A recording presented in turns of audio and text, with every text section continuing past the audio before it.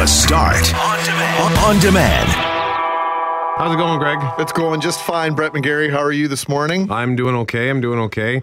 Kind of scratching my head over this police headquarters parking situation. I don't really know how to react to this. What's your reaction? My immediate reaction is if police officers off duty or otherwise are feeling unsafe downtown, what does that say about overall safety in the downtown? Yeah. It's kind of horrifying, actually. Yeah. Well, you know, the Winnipeg Police Association, I have a lot of time for Mo Sabrin and for his members and for what they do for our community. But first of all, if someone is targeting police officers after hours, don't you think they should be setting up some sort of sting operation to get these guys off the streets? Indeed, and we don't know if, I was wondering if that's what's happening here, because they referred to in this press release that they issued, they refer to how in December last year, an off-duty member was stabbed while leaving the headquarters building, and now, under 2 months later, we have yet another serious incident, one where the suspect motioned to produce a weapon, which could have turned into a more serious situation, and then they note they've documented over 100 incidents involving Winnipeg Police Association members and staff attending or leaving work, including a stabbing, serious assaults, threats, and sabotage to members' vehicles. Now, it doesn't say that the members of the police association are being targeted, but that almost, just based on the language, it almost implies that because they are coming in and out of the public safety building, that's why they're being accosted in this way. So, as you pointed out, if this is what's happening, if it's a rampant sort of attack on police officers, then you would think that there'd be some kind of a team set up to put a stop to this. If someone's prepared to attack a Winnipeg police officer in or out of uniform, they've got bigger problems than the average criminal, and they need to be off the street yesterday. If this is just a random thing, then yeah, we have a really big problem downtown that we're not talking about. We try to talk about downtown safety, put it in perspective, look at statistics. But as I've been saying for years, perception is reality. And if people feel unsafe downtown, then downtown is unsafe. So what does it say when the head of the Winnipeg Police Union, essentially, goes by another name, but that's what it is, comes out and says our members are under constant attack because we don't have secure parking? I'm not sure we're getting the entire picture about what's really going on downtown. And then on the other thing to this is secure parking. Okay. What about all the other people who work downtown who might park on a surface parking lot that's out in the open or just Thousands park on the street? of people every day. So why should the police get special parking? As opposed to just Joe Lunchpail who might work at a construction site downtown or somebody who works wherever. Doesn't matter where. Of all the people who are equipped to defend themselves on some level, it would be a police officer, would it not? You've been through, didn't you go through some police training or a simulation? That's right. At some point? Yes, I went through their use of force seminar, which was great, and they showed me just a brief peek behind the curtain, and I clearly am hopelessly inept. I got to brandish a weapon. I got to brandish one of those nightsticks that extend, and it was kind of fun, actually, wailing on this guy who was wearing one of those, like a really big padded suit. You got to actually I was striking force? This guy. Really?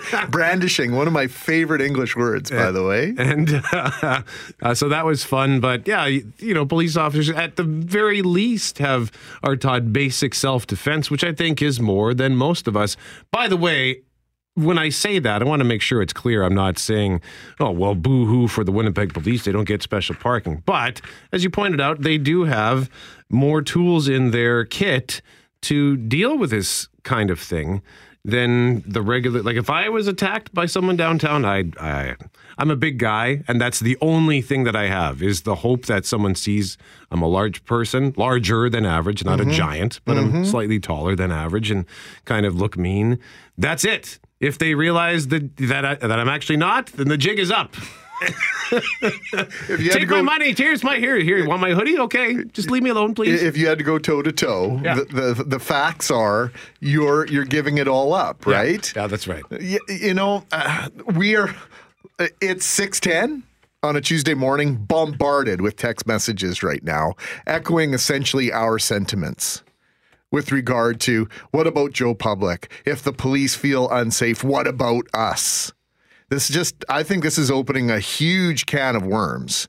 And we are, if we haven't already, will be reaching out to Mo Sabrin and Winnipeg Police Association to get comments on this so we can ask your questions. So what questions would you ask of Mo Sabrin when we get him on the air later on this morning? 204-780-6868. Or send us an email. I'm gmac@cjob.com. You can email Brett McGarry at Brett, BRETT, @cjob.com. And another police thing in the news, the situation with the helicopter, Air One, being used on a movie shoot for 72 minutes, not far out of town. And there is some consternation over this. The police said that it was used for 72 minutes last month. It was never far from the city. Had a call come in that required the chopper. That would have taken priority. Now, it is worth pointing out that taxpayers paid $3.5 million for Air One, and the police chopper costs nearly $2 million a year to operate. Okay, there's that. But the cost of this was paid for. And it was, again, 72 minutes, and had a call come in, then they're up in the air, so away you go. So I don't have their arms in the air about that? Who is up in arms about this? That's a good question. I don't know specifically who is whining about this. This is the fact that it's in the news, though. Winnipeg markets itself as a very film-friendly community, a place to come and make films. People are doing so at a record pace. Over $130 million worth of films in Manitoba last year. That number's set to rise this year. I'm old enough to remember when they wanted to make a movie in downtown Winnipeg in the Exchange District where they were going to chop down 11 trees to make it look like the 1800s. Okay. The producers were going to replant those trees. The trees were not that old. They had been fairly newly planted trees. They were going to be replaced with trees slightly younger, but City Council voted against that. That was back in the early 1990s. You may have heard of this film, Legends of the Fall. Okay, so Winnipeg lost probably a half a decade of prime filmmaking because it was seen as uncooperative. Yeah. With the film community. And now we've flipped that conversation around and we are very hospitable. Some people think we're too hospitable, but that's a conversation for another time.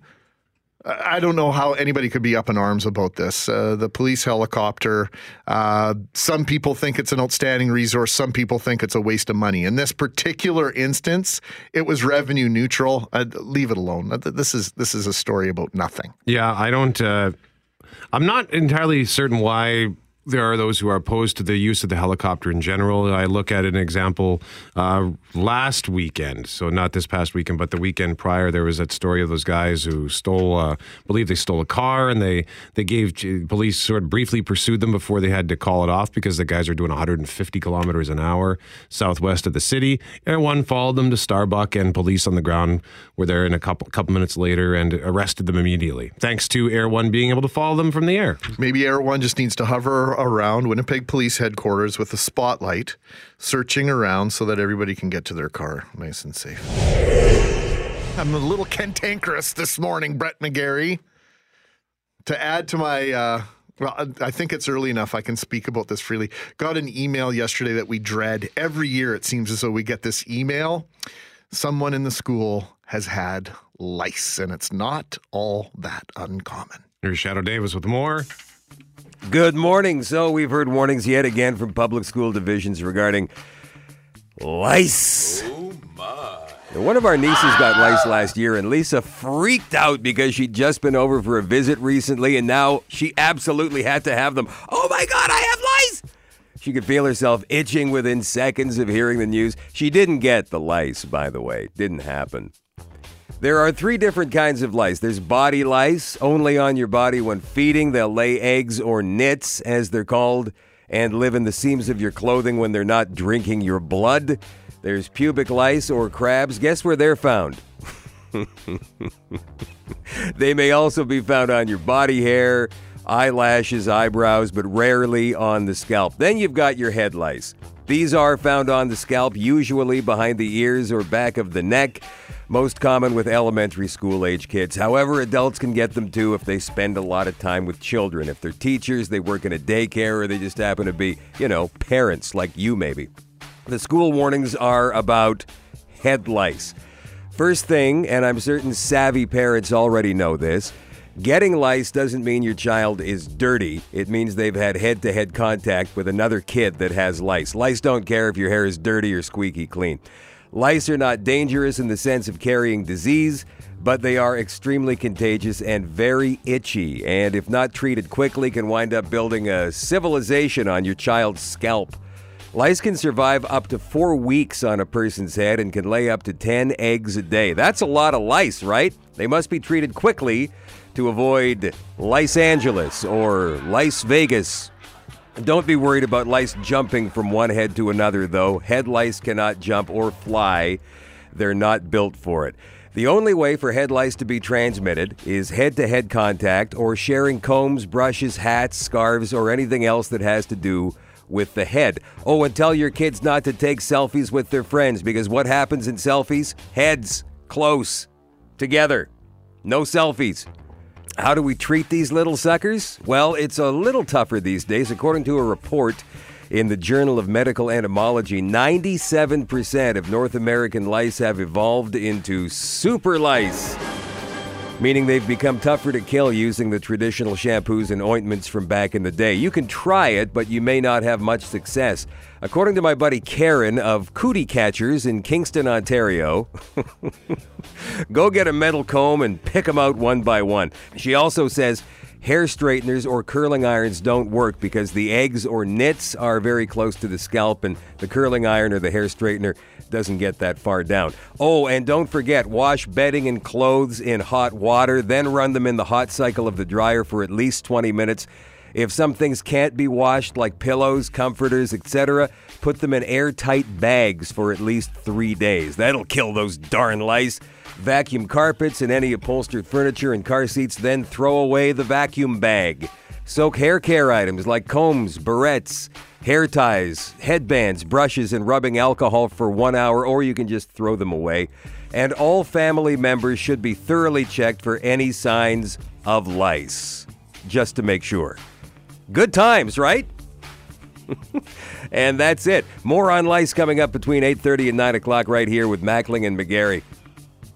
Guys, I think I feel something squirming on the back of my neck. Mackling McGarry, Shadoe Davis Show. I'm Greg. He's Brett. And joining us in studio, as they do every day at this time, Shawnee Vidal, Jeff Braun, Kelly Moore, and just on the other side of the glass partition is behind the glass Jerry.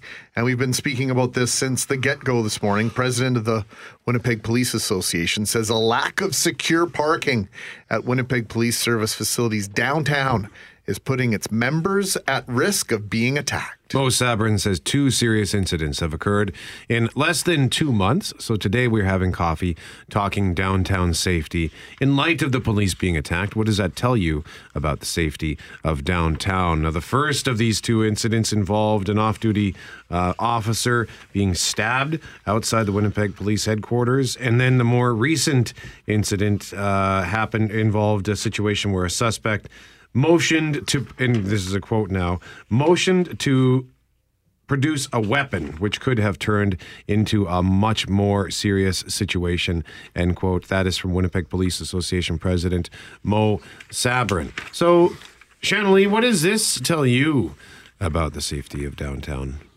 I don't even know where to start. Yeah. It's funny because I've never completely felt unsafe. It's more about you watch where you're going. You just be extra cautious. You be careful if you're going into a dark area. But if the police are scared. And this is off-duty police officers, so obviously they're not wearing uniforms or anything like that. I have to really wonder if downtown is just really, really become a much less safe place than I remembered. But because I don't go downtown that much anymore, and I don't hang around at night. I don't linger like I was when I was a teenager, because there was a lot of lingering when I was a teenager, and I didn't feel unsafe. Where did you linger? Where did I linger? Well, like around in the Exchange, around Fort by the Pyramid. Sure. Okay. So Yeah. those kind of Yeah. areas, Yeah. so all around, right? And I would take the bus home from going out to the bar. I never felt unsafe. Now, especially hearing that the police are feeling unsafe, the police who can take care of themselves a lot more than I can take care of Right. myself, that really gives me cause for concern. Well, I think, and that's part of the biggest part of the discussion for me. If these ladies and gentlemen who have been trained in self-defense and how to suppress people physically are feeling uncomfortable, how are the rest of us supposed to feel? Well, here's my take on it. Are these two incidents that were strictly police related, in that they were possibly people looking for retribution with the officer that arrested them or was part of the arrest? I don't know if that has ever come out on the story. And is it more than just two off-duty police officers who have been stabbed or attacked downtown? Well, Sabrin is saying that they've documented over 100 incidents involving WPA members and staff attending or leaving work, including a stabbing, serious assaults, threats, and sabotage to members' vehicles. Yeah. So what I'm saying, though, Greg, is that if you're asking me if I feel unsafe because of this, if I was a member of the Winnipeg Police Association, yes. As an ordinary citizen, I'm still not sure yet, because I haven't heard anything that involves an ordinary citizen. So are you suggesting that this release, that there's an underlying suggestion within it? No, this is not accusatory, but is there a potential here that these incidents are directed at police? Well, that would be the question I would ask, for sure. Well, that's a question that we hope to ask this morning. We're trying to get in touch with Mo Sabrin, and we would like to ask him that, because I was hypothesizing something similar earlier. I was looking at this release. They don't outright say, we believe our members are being targeted. Right. But it almost seems like that's the implication that is being made here. Yeah. And then to which we said, well, if people are targeting police, then they have some big cojones that they would go after the cops like that. Absolutely, yeah. And that's what I say. I would like a few more questions answered before I responded, yes, I feel unsafe going downtown. Now, having said that, I don't spend a lot of time there. When I do go downtown, it's usually for a Jets game, or on occasion some specific shopping. There's one little shop that I like to, on Vaughan, that I like to go into. But other than that, though, there's not a whole lot of time I spend downtown anyway. Jeff Braun. If they're asking for secure parking, that's what I'd like to know. What does that even mean? Because I don't know. I mean, I think I could break into any parkade in the city if I really felt like it. Yeah, is it like you most know of them are open air anyways, right? There's the one in Charleswood that's fairly heavily gated, and I know the one in Transcoda. They're the neighborhood police. Yeah. I don't know if they're set up, equipped with space downtown to do something like that or not. But well, and this is apparently part of the concern, but to me, it leads to a larger concern for a larger portion of the population. Well, Jerry? I used to work for the RCMP. And in the division I worked in, everyone who worked in that division, including the officers and the non-officers, all parked in underground secure parking, just for this reason, because they didn't want them to be targeted as people who worked for the police. And in that city as well, the city police had a huge compound with razor wire and cameras and a secure gate to get in. And you couldn't see inside that gate at all, for the same reason that they didn't want people to be able to get in, get license plate numbers of the cars that were driving in and out. And it was for the protection of the officers, because there was the potential of people targeting officers before and after their shifts. So then there's a lot more information in terms of, beyond this release. And I think, Kelly, you're bringing a highlight to it. And Brett, I think that you brought this to the conversation right off the bat. It's a two-sided coin now, right? What Jerry's mentioning is there's a reason why many police services have facilities like this. You outlined some of them there. Mm-hmm. If people are brave enough to go after a police officer off duty or otherwise, I think that's a gigantic issue. Yeah, because if let's say there is someone who is of criminal nature who happens to be just in the vicinity of the police headquarters, and they know that it's police headquarters, and somebody walks out of that building, it's pretty easy to connect the dots that person is likely a cop. Boy, and so who knows if these people are on some kind of a substance that would alter their ability to make proper decisions. Maybe they think, there's a police officer, I'm gonna pick a fight, or whatever the case is.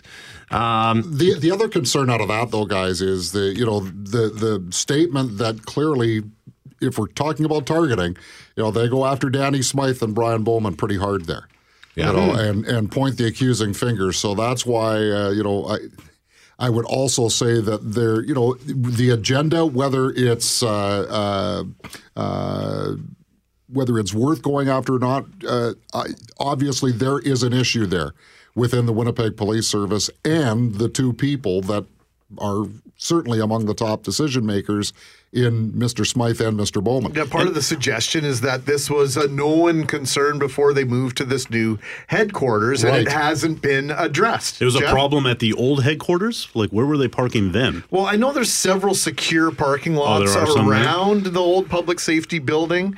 I'm not going to mention them, but there were several gated parking lots in that general vicinity, and a considerable amount of underground parking underneath the public safety building as well. If I might, I guess I would say let's put ourselves in the shoes of those women and those men who we're talking about here. And how would we feel if we were in their circumstance? 100%. But like we said, this just, in our minds, shines a spotlight on, how safe is it downtown if police officers off duty or others that work at police headquarters are being targeted. That says to us, if there's 100 incidents on these individuals alone, we've been led to believe for the last 3 years that, don't worry, downtown is very safe. That screams the exact opposite to me.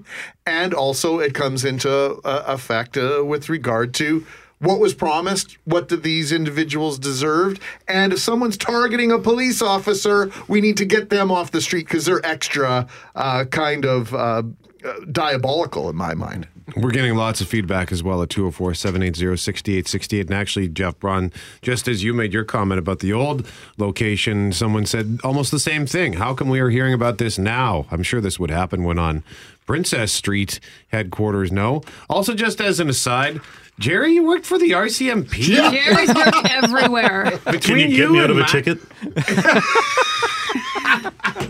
Between you and Mackling, I think we need to do a list of how many jobs the two of you have worked. No kidding.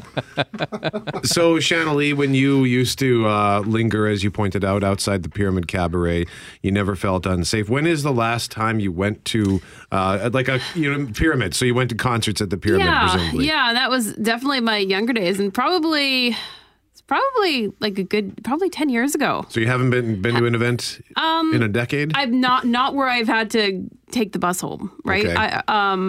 I mean, a couple of months ago, I think I was taking the bus home at the concert hall. It was with my mom, and she was really nervous because there was some guys there talking kind of crazy and stuff. But I'm like, just ignore them, Mom. It's okay. Don't give them attention. Don't act like you're nervous. Just, follow my lead. So, I mean, just the odd time like that. And maybe because now that I'm less likely to put up with things like that, I see it more. Okay. All right. Well, hey, let us know what you think. 204-780-6868. What questions would you ask of the Winnipeg Police Association, who are calling on the city and for safer parking, for secure parking for their members, their off-duty members. If you're wiping the sleep out of your eyes and you're a little discombobulated about the time and getting back to work at 7:17, it is Tuesday morning. If you were supposed to go back to work yesterday, you're a whole day late. Lots of people got back to work yesterday after an extended break. The kids went back to school, so lots of teachers back in work, and of course lots of parents, some of whom had to be home last week in order to take care of their kids. So for some of us, this has been the first full week of 2018, at least on the work front. And not everyone may have gotten back in the work groove yet, so we thought we would reach out to an HR expert to get some tips for easing back into the job after taking some time off over the holidays. We're joined by Barbara Bowes, president of Legacy Bowes Group and a good friend of 680 CJOB. Barbara, good morning to you. And there goes Barbara. Bye-bye, Barbara. Was that you, Brett McGarry? No, I put her on the air and said hello, and then Must have been something you said. Because she can't smell you from here. And that's the sound of a segment coming to a screeching, crashing halt. Doom. Welcome to live radio, folks. It's 7:19 on a Tuesday morning, and we are going to get Barbara Bowes back on the line. And I don't know what you said there, but this whole idea of getting back into the work groove is a big issue for a lot of people. You know the old saying, I need a holiday from my vacation. Yeah. Because for a lot of folks, a break isn't really a genuine break. It's really just a series of obligations, whether you're in California or in Winnipeg. We got Barb back? We got Barbara back. Okay, let's see what happens here. Try this again. Barbara, are you there?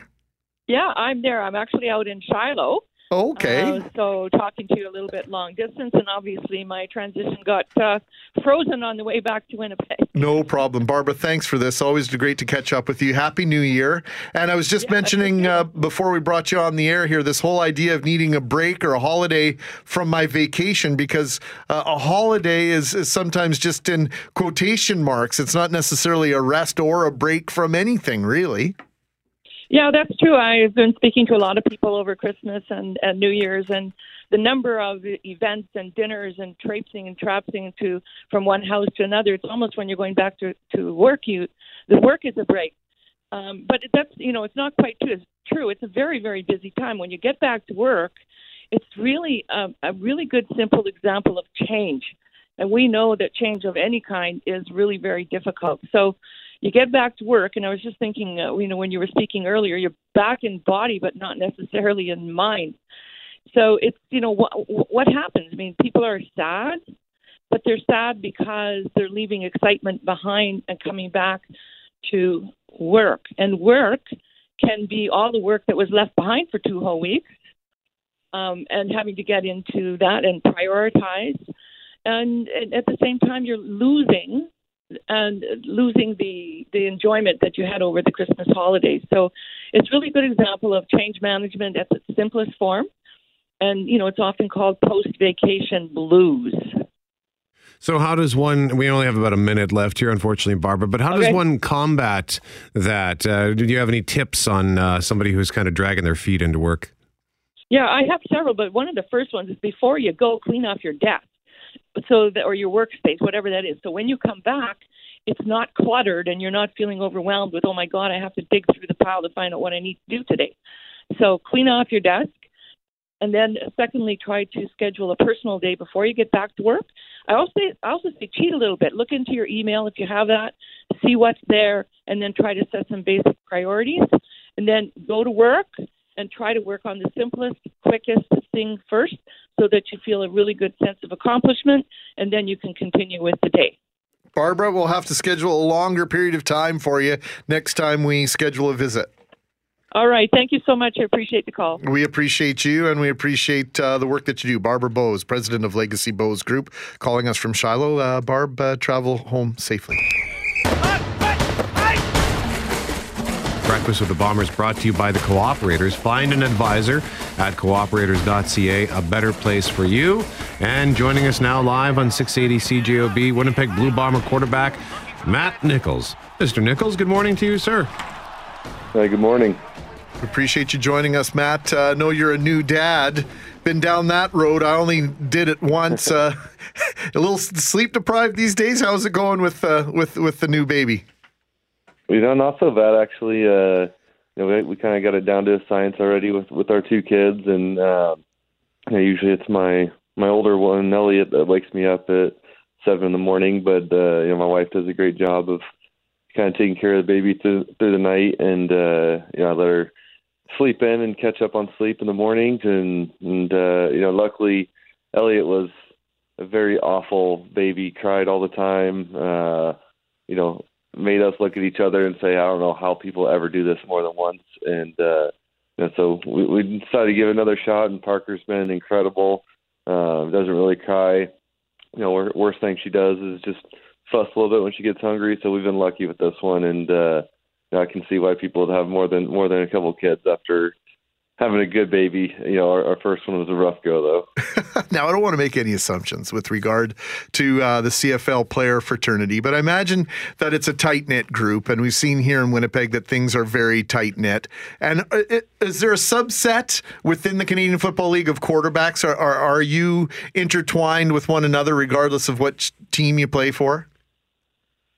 Yeah, I think so, and for the most part, especially for me, I've been on the same team as over half of them, I think, and so I've gotten to know pretty much all of them personally, and then the longer you're in the league, the more you get in touch with people, and these days it's a lot easier too, because guys like Trevor Harris, where I haven't been personally around him a ton, besides before and after games, with social media, being able to kind of connect without having to exchange phone numbers and stuff. I think we've gotten pretty close, talking quite a bit, and I think the main thing is people want to talk about who does this well, who does that well, who's good, who's not good. The thing for us is no one really knows what it's like being back there and having to deal with the things you have to deal with as a quarterback. So I think for me, at least, the number one thing is being able to lean on those guys and know that they've been through everything that you're going through, or really the only ones that can truly relate to what it's like being a professional quarterback. Well, there's a method to my madness asking that question. How does it feel then when someone who's not played a single down in the Canadian Football League, I'm talking about Johnny Manziel, and via his agent, these contract demands, how do you feel about what's going on with Johnny Manziel and the prospect of him playing in Hamilton?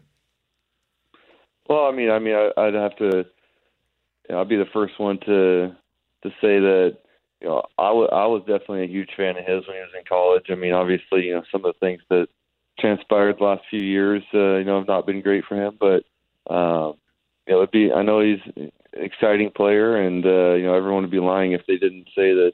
When Johnny Football burst onto the scene in college, that they weren't immediate fans. He was exciting and fun to watch. So that part of it is awesome. But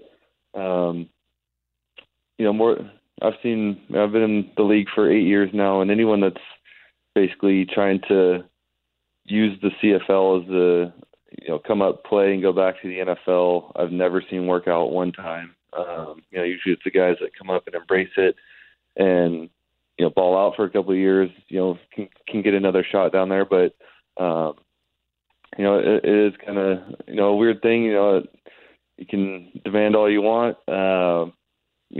I'd be less worried about trying to get paid like a top tier starter, more worried about even trying to see the field. Jeremiah Masoli has paid his dues. I think has grown a lot as a player. I played with him in Edmonton, and to see the way that he can play and the way he can throw the football compared to even when I was around him five years ago, it's been incredible to watch, and guy I have a ton of respect for, and I think that he's earned that job, and I think he played as good or better than anyone down the stretch last year, and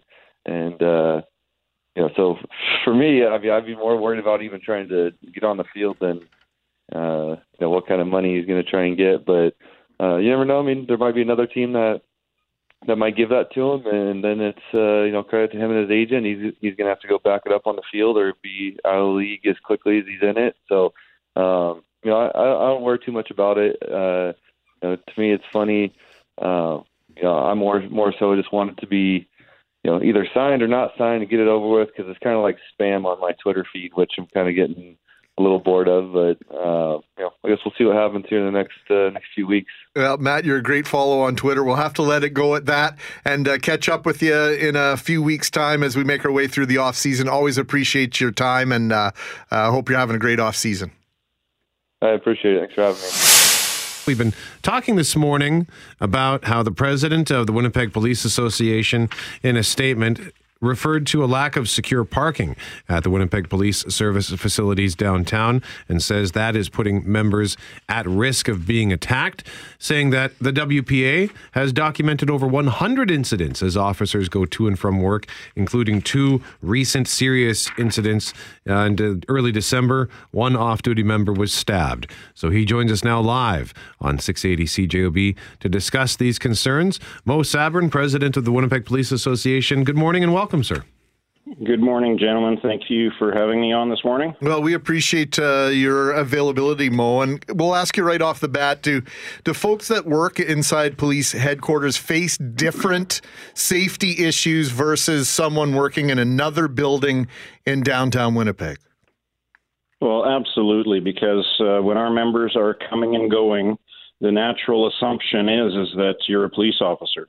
And the people that are actually in more of a dangerous situation are our staff members, because we have close to 450 staff members that don't have any specific training in use of force or self-defense.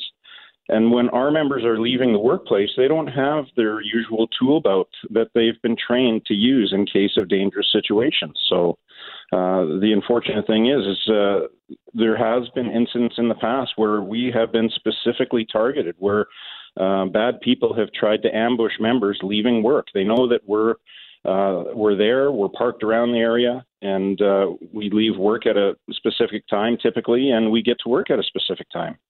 So, Mo, are you saying then that these incidents are specifically targeted, or is it just that when people are coming out of the building and someone nefarious happens to be walking by, that they might think, oh, this is somebody in the police, I'm going to do something about it?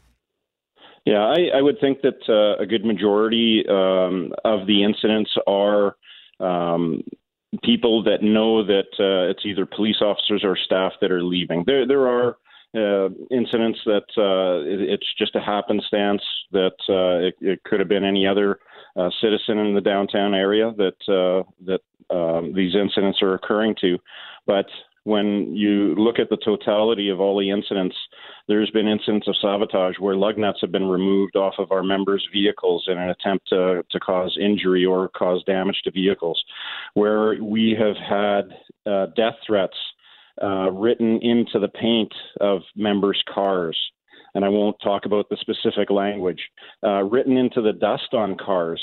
Even before we left the public safety building, there was numerous incidents of nails and screws being scattered around the building, and I don't think any other business has those types of situations arise.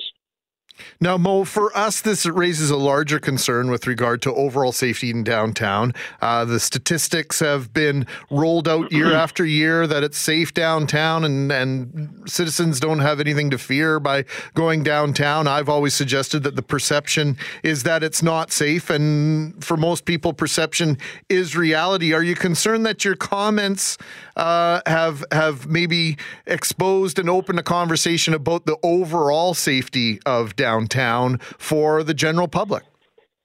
Oh, absolutely. We've been saying for a very long time, for the size of Winnipeg, we are the most violent jurisdiction in Canada. The crime severity index has risen significantly over the past few years. And I really don't think that we're keeping our head above water, especially when it comes to calls for service and the severity of the types of calls. And we've been trying to get this message across to the service, but they've completely depleted our general patrol resources where we're down to bare minimums, and they're not even listening to their own studies, reviews that say you have to staff general patrol to a certain amount because they need those people in general patrol to be able to do the proactive patrolling that you don't see right now. They're going from call to call to call. And if you have people proactively patrolling the downtown area, bad guys, bad girls are going to know that the police are around, not tied up on a call, and they won't be able to get to a certain area in a hurry. And that is the sad reality. When we have the worst response times in Canada, something has to change. Mo Sabrin sorry, Mo.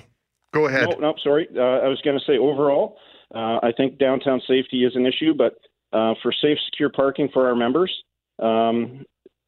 we do not have the same types of issues around the West District Station or East District Station. They have a card access compound around those stations, and we've never had any significant incidents such as we've seen and in the increase of severity as we have in the last couple of years.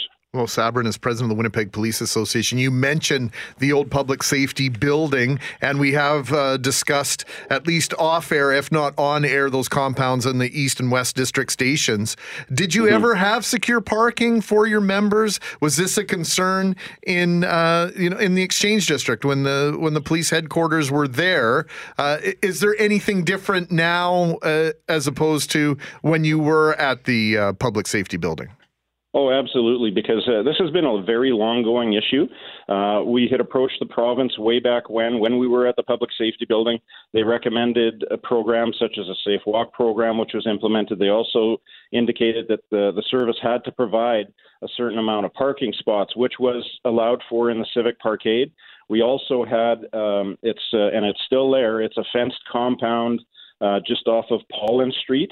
That members could pay for, and it was card access, but you still had about a block walk to get over to that area. So, and when we moved, no consideration was ever put forward as far as safe, secure parking. When the Civic Parkade was falling down, those parking spots that were allowed for in there that were safe and secure disappeared. So really the only thing left for members was to fend for themselves in the general area on the streets. And as we know, nobody else is parking around those buildings at 2:30, 3 o'clock in the morning. Well, we only have about 60 seconds left here. So these officers these incidents, you're documenting 100 incidents where off-duty members are being accosted, assaulted. Are they in uniform at the time? No. I would say 98% of those situations, members are in plain clothes. They're in their civilian clothes, and they're either walking to their vehicle or walking from their vehicle to the workplace. I think it's just something that somebody is naturally going to think that, well, people coming in and out of that building are police officers, especially when you have card access entries and so on and so forth. So it's not difficult for bad people to know that this is where we work. We're going to have to come and we're going to have to leave. And typically we don't have our normal tool belt that we have normally to draw from. Mo Sabrin, thank you so much for your time this morning. We very much appreciate it. Mo is the president of the Winnipeg Police Association. Once again, the Winnipeg Police Association calling on the city and the Winnipeg Police Service to provide safer and secure parking for its members for situations that are occurring when they are off duty and exiting, going back to their car. Shadoe Davis Show on 680 CJOB. 1, 2, 3. It is time for Three Things with Shanelee Vidal. Today it's three well-known people the world is saying goodbye to. Hello, Shanelee. Hello, Brett. Hello, Greg. Kind of a somber three things for this morning. Well, thanks a lot. I'm sorry. Maybe it'll work me out of my kind of lousy mood I'm in here. So. But I think as there are some kind of important things in here, so I thought it'd be worth bringing it to everyone's attention. Okay, let's do it. Number one. So number one, does this music take you back? Do you remember this theme song? Of course I do. more ready at Gibson's Landing or wherever Danger Bay was close to on the West Coast. Danger Bay, of course, that 1980s staple, and it was on a lot on reruns late at night. That's where I got to know the show. And the star of the show, Donnelly Rhodes, has passed away. Oh boy. He played Dr. Grant Roberts. Now, the name Donnelly Rhodes might not be terribly familiar to some of you, but you know him to see him. He's been in a lot of things like Da Vinci's Inquest, Battlestar Galactica. He played the ship's gruff medical doctor who's always walking around with a cigarette. He also had roles on Bonanza, Girl from U.N.C.L.E., Cheers, Golden Girls, and The Young and the Restless. And every time my boyfriend and I would be watching TV and we'd see him show up somewhere, we'd shout, "It's Dr. Grant Roberts," and we'd be super excited because we love Dr. Grant Roberts. On which show?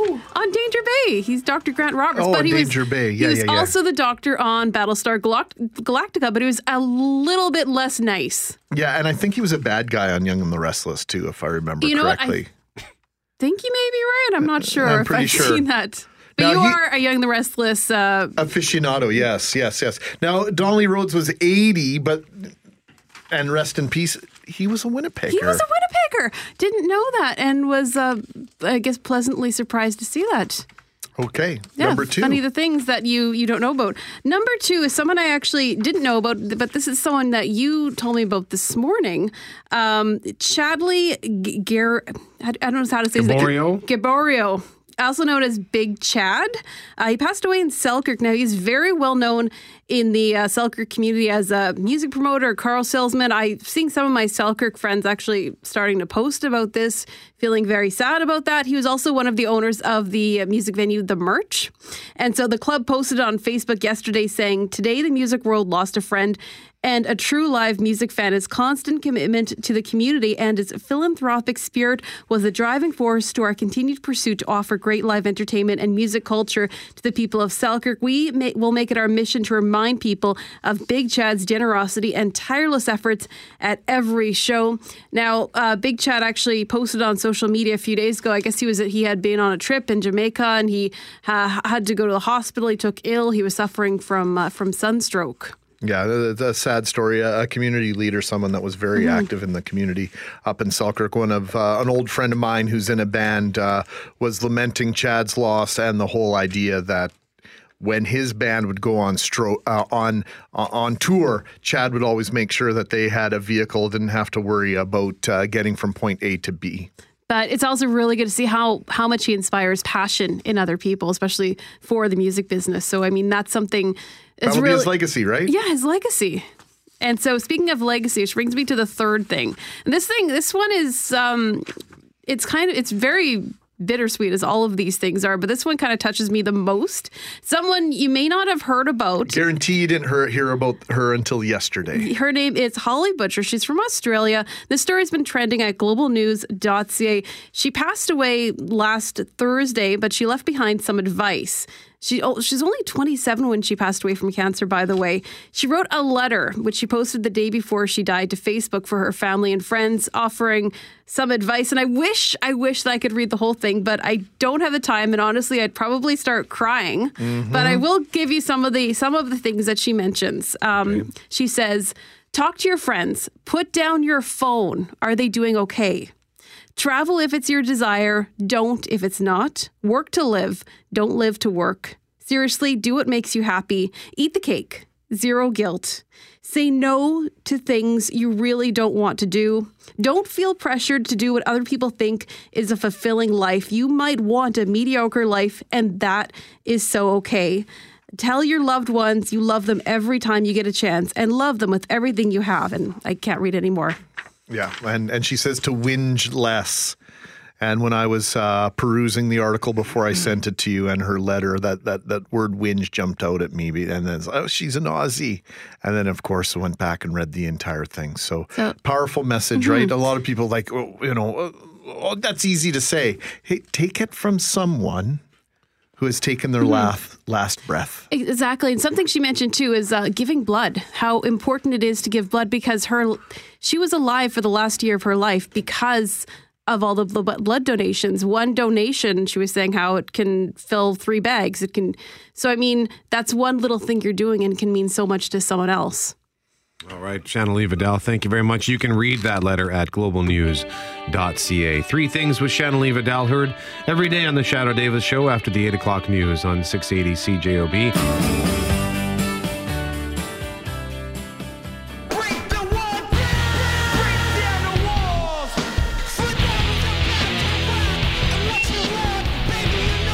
Who wrote this introduction? We spoke with wrestler Chris Jericho last month. Well, we as a radio station. you, Brett McGarry, had the good fortune to visit with Chris Jericho last month about Wrestle Kingdom 12 in Japan. Chris Jericho took on fellow Winnipegger Kenny Omega with the incredible match going on for more than 30 minutes. And it wasn't even last month. It was just last week. Yeah. Well, I'm just reading what's written here. Ron Burgundy. Just call me Ron Burgundy. We're lucky to be speaking with Chris Jericho once again. Good morning, Chris. Well, good morning, guys. How's it going? Not bad at all. We appreciate you taking some time. I got to say, just an editorial comment right off the bat. I was 15 years old again watching that match between you and Kenny Omega. Wrestling was never the biggest thing in my life, but I got to tell you, it transformed me. It took me back 32 years with that incredible exhibition at the Tokyo Dome. Kudos to you and to Kenny Omega for putting on a spectacular show. Yeah, it's pretty cool, man. Like I said, the whole concept of, Alpha versus Omega, Jericho versus Omega, 2 Winnipeggers, main eventing the Tokyo Dome. But the thing is, like, there's so much pomp and circumstance surrounding it. And obviously the idea is to sell as many tickets and get as many eyeballs on the product as you can. Then once we actually got all that done, you realize, well, geez, we actually have to have a match here, too. We've never been in the ring together. We've never locked up. We've never done anything together before. So to go out there and put on this match that the majority of the people said was the best match on the show, match of the year. A lot of people saying it was Chris Jericho's best ever match. I mean, anytime you get those type of credit and that type of comments about something that you're doing, the art form that you're creating, it's a pretty cool thing, especially when the idea was to do something mind-blowing and different. So there's a lot of hype, and then to be able to live up to that hype was a pretty cool feeling for sure. Chris, you just used a couple of words that I have heard people scoff at when combined with the word pro wrestling. It's art form. It was me who said it's an art form, and someone scoffed. Said, pro wrestling, come on. I know why I would say it's an art form, but why would you describe it as such? Well, anybody that says that is pretty stupid and myopic in their opinions, because to me, art is anything where you create something out of nothing. And there's an art form to it. There really is. Anytime you can, create this routine. I mean, if you want somebody to scoff, here's something scoff-worthy. I think that pro wrestling could be an Olympic sport. I think it's as much of an exhibition as figure skating, as gymnastics, as synchronized swimming. Anytime when you have 2 people performing kind of a synchronized routine and somebody's judging it, that could be, like I said, Olympic worthy. So you could do that if you wanted to. I mean, there really is a real technique and a real, a real vibe and a real kind of art to it. And scoff or no scoff, we had, 45,000 people in the Tokyo Dome hanging on our every move. So whatever you want to call it, it worked and it was great and it did big business, and it was a real honor to kind of return to Japan and put Winnipeg on the map. 2 Winnipeggers fighting in Tokyo for the United States Championship. Doesn't really make a lot of sense, does it? But it worked out. It was a lot of fun. And, of course, Don Callis was there to provide the color commentary. Another Winnipegger for good measure, just to really hammer it home. And, in fact, Callis brought it up at least twice, different references to Winnipeg. So it was not shied away from in any way, shape, or form. Chris, you and I grew up at the same time. Your dad grew up at Isaac Brock, as did I. We've got some mutual friends in the community. I've always been a fan of yours. But what I couldn't believe, and please take this the right way, was the athleticism that you exhibited last week in that performance in Tokyo. I don't remember you ever pulling out all the stops the way you did. And at 47 years old, you kept up quite nicely with a much younger Kenny Omega. It makes me laugh. I mean, all of that stuff, that's kind of a greatest hits of Jericho's career. If you go through, there's nothing in there that I hadn't done before. And it's weird. A lot of people are caught up on the 47 years old thing. Everybody except for me. I guess sometimes I don't realize that that's, how old I am. But it was never a matter of keeping up or anything like that. You don't keep up. I'm Chris Jericho, so I set the tone and I set the style of the match. And I knew it was going to be great. And I kind of would laugh when I see people going, well, it's, Jericho's first New Japan style match in 10 years, and he's have to keep up with Omega. And it's like, that's all BS. There's no keeping up with anybody. It's just doing what I do. Once again, there's a psychology and a mindset when you put together a match where you take people on a roller coaster ride, the art form of it. Ooh, there's that scoff word again. There's not a lot of people on the planet that can do it the way that I do it. So I know it's going to be good, and I knew it wouldn't be, kind of a race to go through everything. Even if it was, it's like, just because I don't wrestle full time doesn't mean that I don't work out and don't do cardio and do all the things that are associated with being in the main event of the Tokyo Dome. I wasn't taking it lightly. So anybody that's surprised by the quality of the match obviously hasn't followed my career over the last 27 years. But like I said, I never expected that people would enjoy the match as much as they did, and calling it Jericho's best match ever and the best match of all time and match of the year already, even though we're only 1 week into the 2018. So, like I said, to me, the only barometer I have if it's a good match or a bad match is my own personal opinion. The only barometer I have of whether it was a successful match is how many people watched it, how many tickets were sold, and all the way across the board it was a success. And the fact that everybody else is enjoying it as much is just a bonus for me. Well, Chris, I'm with Greg and sort of echoing his sentiments that it was an excellent match. After we were finished our show, the morning of the match, one of our coworkers actually has a New Japan subscription, and he came out and said, "Oh, I put the match on in the over by the Power 97 studio." So we ran away, and we ended up postponing our post-show meeting so we could watch it, and it was excellent. I haven't watched wrestling for a few years, and it was just a tremendous display. And it's exciting to learn that the next day, I got a text from a buddy of mine who is a huge wrestling fan, and he says, Jericho surprised everyone and showed up in the follow-up show and attacked one of their top guys. So how much more stuff are you going to be doing with New Japan? Yeah, I can't seem to stay out of trouble, that's for sure. To me, like this whole thing, you mentioned Don Callis. He's the color commentator for New Japan for the English English side of things, and he suggested the Omega match, and it was something that I never would have thought of. But once I kind of put my mind to it, I realized this is something really cool and something monumental and something different for me that kind of creatively would stimulate me. That's kind of what I'm all about. I could go back to the WWE tomorrow and it'd be a great thing, but I know kind of what I'd be doing and who I'd be working with. Working with Kenny was kind of an eye-opener that there's a whole other world of this scene in Japan. And then once again, I kind of started my career there. I've been there 53 times. But to go back there and see how much it's grown, is really huge. And to see kind of the impact that my influence had there. So I thought, well, why does this have to be a one and done? And why am I, like any great horror movie, once the villain is vanquished, when they go to the credits, something always happens. A hand comes out of the grave, or his body disappears, or his face is in the mirror. You don't know what's going on. You just know that there's something else could happen. And that's kind of what I wanted to do. I don't know what I'm going to be doing with New Japan. I don't have any deal in place or any contract signed. I just knew that I wanted to leave something other than just, here's this great match with Jericho and Omega. It match ends, Jericho leaves, see you later. How about there's this great match ends, and the next day Jericho attacks the next guy, and will I be back or will I not be back? That's for me to know and for everyone else to find out. But if I don't, it's still left off with a much better kind of a cliffhanger final victory lap rather than just being a one and done for sure.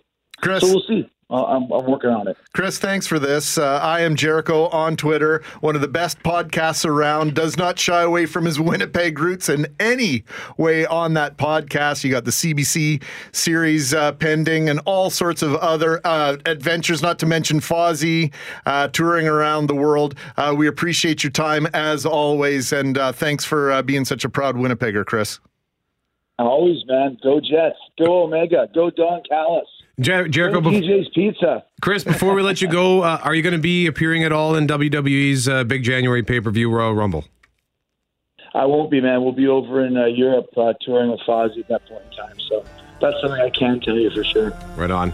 Chris Jericho, thank you so much. Always a pleasure to speak with one of the greatest wrestling superstars of all time. And we don't say that because we're homers. We're not blowing smoke because as a Winnipegger, as a wrestling fan, I can say with an educated opinion and authority that he is one of the best, period. He's one of the best ambassadors for the city of Winnipeg as well.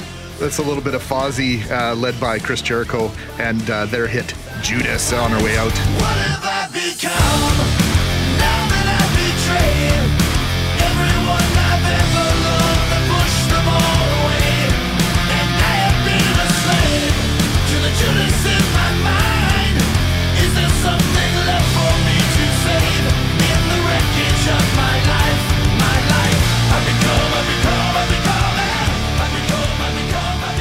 I'm Greg Mackling. He is Brett McGarry. If you're a parent, chances are you've received a notification about a lice outbreak at one point or another. For some parents, it's a yearly occurrence. So we thought it would be a good idea to have a lice expert on the show to tell us more about how to prevent and get rid of head lice. And we are joined by Sarah Phillips from something called Slice of Lice. Sarah, we got to start there. What is Slice of Lice? It's a professional lice service.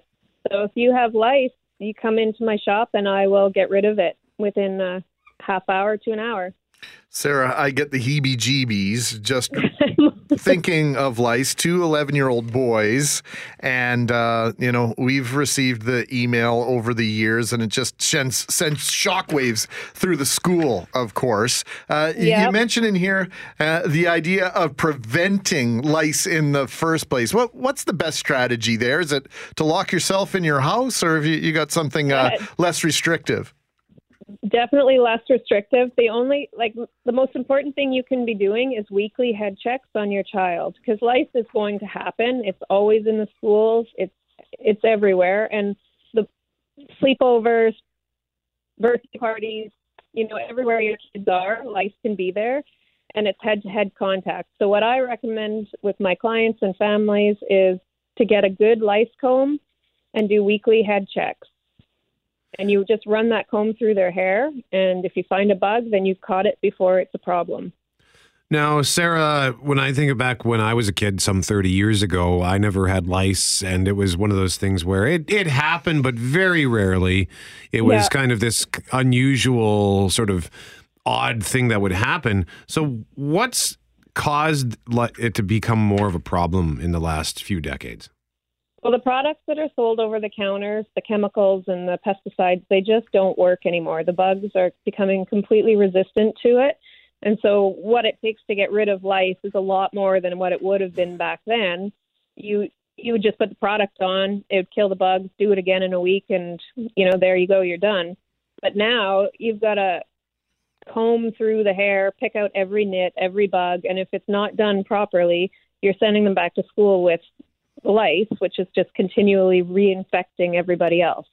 It's a cycle, and obviously, big cycle. Yeah. So the key is to interrupt that cycle, and it's just kind of frightening to me that you mentioned that these little critters are evolving to the point where our typical treatments for it are becoming almost ineffective. That's a little bothersome, right? Yeah, it's completely ineffective. Oh, great. Yeah. Excellent. So how do people get in touch with you, Sarah, if they need your services, or is it worthwhile to get in touch with you with regard to some more proactive actions like you were outlining? Education is the best key with lice these days, and getting rid of all the myths and just treating it properly. And if you do that initially, then you're way ahead of the game. So if you wanted to get a hold of me, I'm on Facebook. There's Slice of Lice Facebook group. My website is sliceoflice.com. My phone number is 890-7437, and you can call me anytime. And where's your shop? Oh, sorry, Brett. It's on 39 St. Anne's Road. 39 St. Anne's Road. And I just I just can't help but think that denial is not a good idea in a situation like this. Idea. But it is prevalent, right? This does happen. It happens. It's part of life, and it's nothing to be feeling ashamed about too, which is so important. And you've got to tell people when you've had lice and your child has lice, you need to tell all their best friends so that they can be on top of it and they can check. It sucks, but you got to do it. So you mentioned that the typical over-the-counter stuff doesn't work. So how did you or how are you able to provide these products? Like, does one need a prescription or something to come in to see you? No, you can just call and make an appointment. I actually don't use any chemicals. It's an all-natural service, and I just comb through and I pick everything out.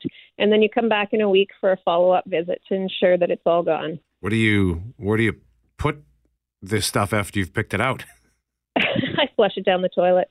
Okay, and how do you protect yourself from getting lice? They don't jump, they don't fly. So this is just proof that it's head-to-head contact. It's not from objects. So I keep my hair up, and I check myself frequently, but rarely do I ever have a bug on me. Isn't that something? I was relating to someone in the newsroom just this morning about the last time I was in New York, and you see the signs for the bed bugs all the time. And I mean, I was itchy the entire time I was there, and for a week after I got back. And I imagine there's people who are itchy right now just listening to us speak up. Oh yeah, they're all scratching their heads. One more time, the website, if you wouldn't mind, Sarah. It's www.sliceoflice.com. Sarah Phillips from Slice of Lice, thank you very much for this. Thank you for having me. Many of us have pledged to eat healthier for 2018. But it's hard to get on track when you don't know where to start. To give us some advice, we're joined by Greta Podleski, author of Yum and Yummer and co-author of the Looney Spoons cookbooks with her sister Janet. We welcome back to Mackling and McGarry, Janet Podleski, or Greta Podleski. Sorry, Greta. Good morning, Greta. I don't know where I got Janet from. My eyes strayed away from my. Well, Janet's your sister. That's why. Hey, Happy New Year. And is this Happy New Year to you too? Is this a challenge for you as well? To eat more healthfully in the new year? Well, I'm a little bit obsessed with healthy eating and healthy cooking, but I always tell people that they have to remember, even, if they're making a resolution or just trying to change their habits in general, that healthy eating isn't all or nothing. So it's not every morsel of food that goes into your mouth that's important. It's what you do consistently over the long run that matters most and that pays off. So if you have that one high-fat, gut-busting, high-calorie, not good-for-you meal or ate an entire pizza by yourself, enjoy it, forget about it, and get back on the track for healthy eating the next day. There's no such thing as ruining your eating plan, or people always say, I blew my diet. I don't really believe in that mentality. We all slip up occasionally, and personally, I don't think there's anything wrong with devouring a pizza sometimes. I mean, eating is very pleasurable too. It's not just for sustenance, and I think people have to enjoy food more and worry about it less. One of the things that I have noticed this year, and it wasn't a resolution, it's more of just a byproduct of the getting out of the holidays, is trying to get back to a normal eating schedule and maybe less snacking. And I find that it's the snacking that tends to be a very difficult habit to break. You just get used to kind of reaching into a bag for some kind of salty treat or maybe a pastry or whatever. And now all that stuff is gone. So now I can kind of cut myself off from that. And I'm already noticing a difference in just how I feel and even how I look. I think we consume a lot of sugar over the holidays that we wouldn't normally consume. But again, that's an occasional indulgence. It's the holidays, they're over. I worry a little bit about people that think that sugar should be part of their daily life. So they think that things like muffins and cookies are something that we should have every day. I always think they're a treat. In fact, in Yum and Yummer, I have a chapter. It's called Sweets and Treats, because I really want people to think of things like cookies and muffins and cakes. It's something that you make or bake occasionally.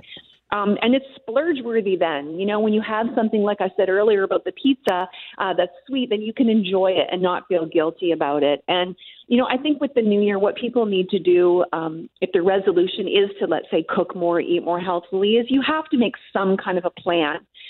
if you have time on the weekend or at night, think about what you want to eat this week. Do you have the ingredients? If not, then shop for them when you have the time. Because what happens is people drive home from work, it's 5 o'clock, they have no idea what they're having for dinner. And that's when they give in to temptation. They do order the pizza. They pick up takeout. They make something out of a package, a box, or a bag. You need the ingredients in your fridge and in your cupboards if you're going to make healthy dinner. Why do we do this all or nothing thing? It's a common, I think, a common symptom in so many aspects in our lives and a common attitude toward many things, Greta. This idea of binging and on the bad side, but also then on the other side of going on these cleanses and of these diets where they're going cold turkey and they're getting rid of everything that they normally eat and they're exchanging out their entire refrigerator for something new. That's just destined to fail, isn't it? Well, I always say the dieting is only wishful shrinking because it's a temporary solution to probably a bigger problem, and that is your eating habits that need a bit of an overhaul. But that overhaul doesn't have to be drastic. Even if you picked up one new healthy habit per week, and that new healthy habit every week could be learning how to make a new recipe. I certainly have a lot of recipes I could suggest to you. But a lot of people are telling me, and I like this transition we're seeing, instead of saying, 2018, I finally have to lose weight. They're saying 2018, I finally have to start cooking more. I finally have to make a healthy eating plan. I finally have to start indulging in better foods instead of the cookies and the sweets and the treats all the time. And that to me sounds like something that's more doable than I have to lose 20 pounds. I think you're going to see the weight loss happen if you just make those small gradual changes, which you can stick with and that are manageable, as opposed to what you just said, which is throwing out everything in your house that you think is making you overweight. What do you do if you, let's say, for example, all of the things that you eat, at least the things that you enjoy to eat, are really bad for you? Like, for example, I'll use my diet. I try to eat healthy things throughout the day to fuel myself, but when I eat for pleasure, it tends to be not so good. So how do I convince myself or change my pattern so that something that is good for me is also fun?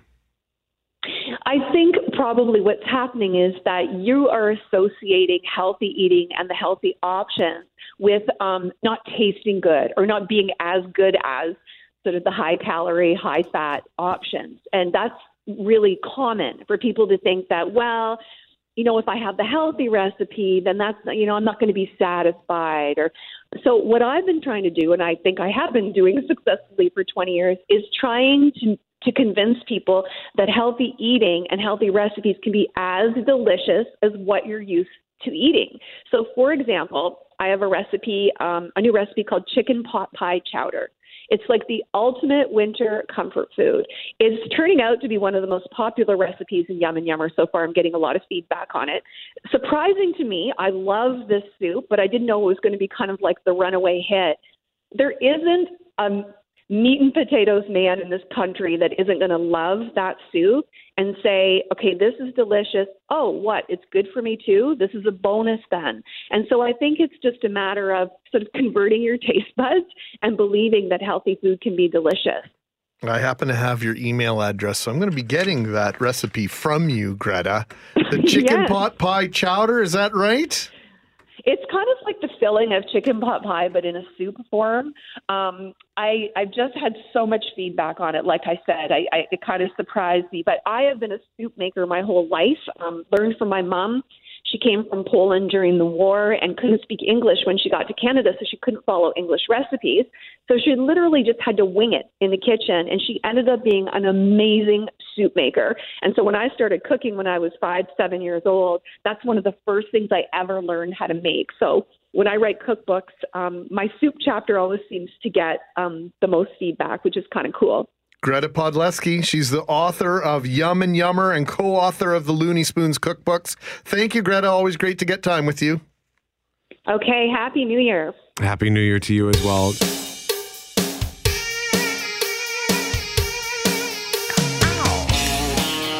Well done. Behind the glass, Jerry.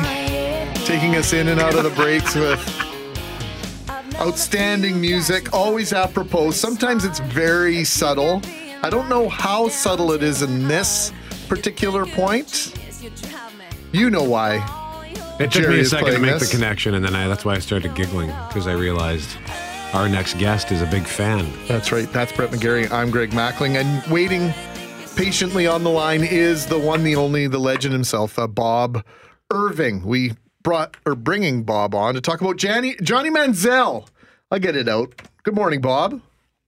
Morning. It's apropos you should play That Don't Impress Me Much by Shania, because my guess is the Hamilton Tiger Cats aren't that impressed with Johnny Manziel's contract demands. I would suspect you're correct. The Tiger Cats have traded their, quote unquote marquee quarterback, the individual that they dubbed the future of the franchise when they made him the highest paid player in the Canadian Football League, I guess just about 3 years ago, Bob. They've now traded him to Saskatchewan. Is it a matter of them having that much confidence in Jeremiah Masoli moving forward, or were they expecting that Johnny Manziel was going to sign on the dotted line a contract to play for the Tiger Cats? Well, Greg, I think it's a combination of things. I think the Tiger Cats have lost faith a little bit in Zach Collaros, who had a tough year in 2017. He's never really come back to what he was after that devastating knee injury a couple of years ago. Saskatchewan obviously feels he's still a marquee quarterback because they're happy to have him. Then Masoli played so well toward the end of last year that the Ticats have re-signed him, and they've decided he's their number one quarterback going into 2018, but they'd love to have Johnny Manziel, who is an intriguing prospect for sure. Now, the question with Manziel is, will they be able to get him signed? And I guess we'll find that out in the next few weeks. So what Hamilton has done at the quarterback position is a combination of things. And the coach of the Ticats, June Jones, is familiar with Manziel from his days in U.S. college. And again, Johnny Football, as they call him, is the kind of prospect you'd love to have in the CFL and see if he can become a star player and an attraction that people would want to see. That's something we won't know until he actually comes and plays, if he does come and play. Now, Bob, June Jones has proclaimed his belief that Johnny Manziel would become the best quarterback in the history of the Canadian Football League. Eric Burkhart, that's Manziel's agent, suggesting that he wants money that is equivalent to what Collaros was making, believed to be around $500,000. And I'm going to quote your tweet back to you. I don't like to do that, but I'm going to. Let me see if I've got this right. Johnny Manziel, who has been a train wreck, a loser and a pro football bust, gets a second, or is it his third, fourth, or fifth chance from the CFL, then his agent wants $500,000 a year. Arrogant or clueless? Probably both. Bob, you were on a rage last night. What's going on? Well, that's what I tweeted last night, and I stand by all of that. Johnny Football has been a train wreck. He was a brilliant college player who came out of college with much fanfare. Of course, he was a bust with the Cleveland Browns as the number one draft pick. He's had all sorts of problems with drugs and his behavior off the field. So whatever chance you want to call this that the CFL is giving him, a second, third, fourth, I don't know, whatever it is, it's an opportunity for him to kind of resurrect his career, which is on the rocks right now. And then his agent, and I've seen this before, Greg and Brett, where an American agent really has no idea about the salary structure and how things work in the Canadian Football League and make some sort of outlandish statement like Burkhart has made that he wants $500,000 a year. And June Jones, what he said was just, you kind of roll your eyes. It's one of those over-the-top statements that somebody would make because he thinks that because a guy was a star in U.S. college football, he'll come up here and tear the CFL apart. I mean, those are the kind of ignorant statements we've all seen in the past, and those of us who've been around the Canadian Football League a long time and appreciate what it is. It's really a top-notch brand of football. You just don't come up here and become a star overnight. You've got to pay your dues and earn your stripes and all the rest of it, and the Manziel camp obviously doesn't fully understand that, and I guess neither does June Jones, really. So, what I said was, I think, accurate. Certainly it's what I believe. Now, having said that, Greg, I'd love to see Manziel come up to the Canadian Football League. I think it'd be great. I think back to Doug Flutie, and this guy has some of Doug Flutie's physical qualities, but man, he's got baggage that he needs to clean up. and prove to people that he's changed and that he can, in fact, concentrate and focus on becoming a football star. Bob, did Hamilton overplay their hand by trading Zach beforehand by sort of did they create this situation wherein Manziel's team is making these outlandish demands? Yeah, I think to some degree probably, Brett, but they had to unload Collaros if they in fact were prepared to move in another direction, and clearly they are. They think Mazzoli can be a good quarterback. Manziel intrigues them, and so you couldn't keep the salary of Collaros if in fact you were going in that direction. So I think they did what really they had to do if they were going to move in the direction they've moved. My guess is they didn't anticipate Manziel's agent doing what he's done. Now, maybe this is just a negotiating ploy. The old story is you shoot high and then see what you can settle for, and perhaps still be able to work things out. But if Manziel's attitude and his agent's attitude is, we'll just come up there and we'll rip the CFL apart for a couple of years, and then teams in the NFL will be lining up to sign us. I mean, if that's his attitude, man, that's really in the wrong place, and it's not going to get them anywhere. Now, I know you're kind of on vacation here, Bob. Were you up early enough to hear Matt Nichols on the program with us this morning? I heard him. Yeah, I think Matt hit the nail right on the head. Everything he said, I agree with. You've got to earn your stripes. I don't care what your background is, and Manziel's background in football is exciting at the college level, but at the pro level, it's a strikeout, and his off-the-field behavior is nothing but trouble. He's lucky he's getting another chance to show what he can do, and his attitude should be, hey, I'll go to the Canadian Football League and show them what I got, and then we'll see where that takes me. That should be his attitude, in my opinion, and that should be the attitude of his agent. So, again, maybe they're just negotiating, and we'll see how this all plays out. But if Johnny Manziel is a changed guy, the actions of his agent at this point don't demonstrate that, in my view. Let's hear from Matt Nichols for those that missed it. I've been in the league for 8 years now, and anyone that's basically trying to use the CFL as the come up, play, and go back to the NFL, I've never seen work out one time. Usually it's the guys that come up and embrace it, ball out for a couple of years, can get another shot down there, but you can demand all you want. I'd be less worried about trying to get paid like a top-tier starter, more worried about even trying to see the field.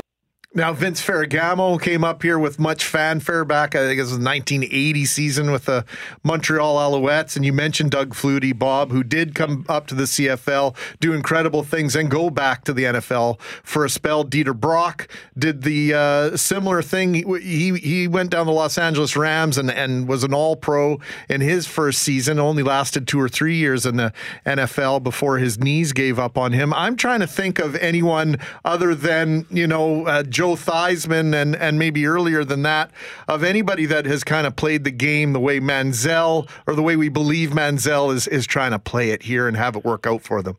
There's a long list of quarterbacks who were outstanding at the U.S. college level and came to the CFL and did nothing. There's a long list, and it would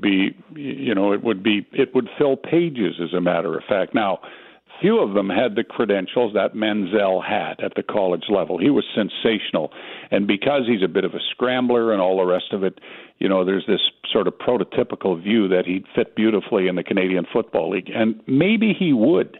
And maybe we'll find out that that's what's going to come to pass. But he better have the right attitude. Doug Flutie came up here with press clippings similar to this. But his approach was, I've done nothing to prove myself, and I have to go up there and prove. And of course he did, and had a sensational career in the CFL, and then went back and had a terrific career in the National Football League. So you better have the right attitude. You better have your head on the right way. And indications are that for all what Johnny Manziel has said about wanting to kind of start over again and all the rest of it, his agent has certainly muddied the waters in that regard. So again, it's going to be intriguing to see how this plays out. When they talk about other pro football options, which is what his agent said, if we can't reach an agreement with Hamilton, we have other options. I don't know what those options are, because the NFL has turned its back on Johnny Manziel. Yeah, the XFL isn't back in business yet. No, not that I'm aware of. The options wouldn't be that many from what I can see. Yeah, and the big difference between Manziel and Flutie, I've never met Johnny Manziel. I'll just go based on the research, is that Doug Flutie was a great person, period. Yeah, he was. And look, Manziel deserves another chance. I'm one of these people who feels people deserve it. And the trouble he was in, the deep trouble, was like 2 years ago. So, the guy deserves another shot. But, if he's going to get that shot, he's going to have the right approach and the right attitude. All right, Bob Irving, thank you so much for joining us this morning on the Shadoe Davis Show. 680 CJOB's Bob Irving, voice of the Winnipeg Blue Bombers. Thanks to Behind the Glass Jerry, Shadoe Vidal. I'm Brett McGarry. He's Greg Mackling. Thank you for listening to 680 CJOB. The Start on Demand is available on Apple Podcasts, Google Podcasts, and anywhere you find your favorite podcasts.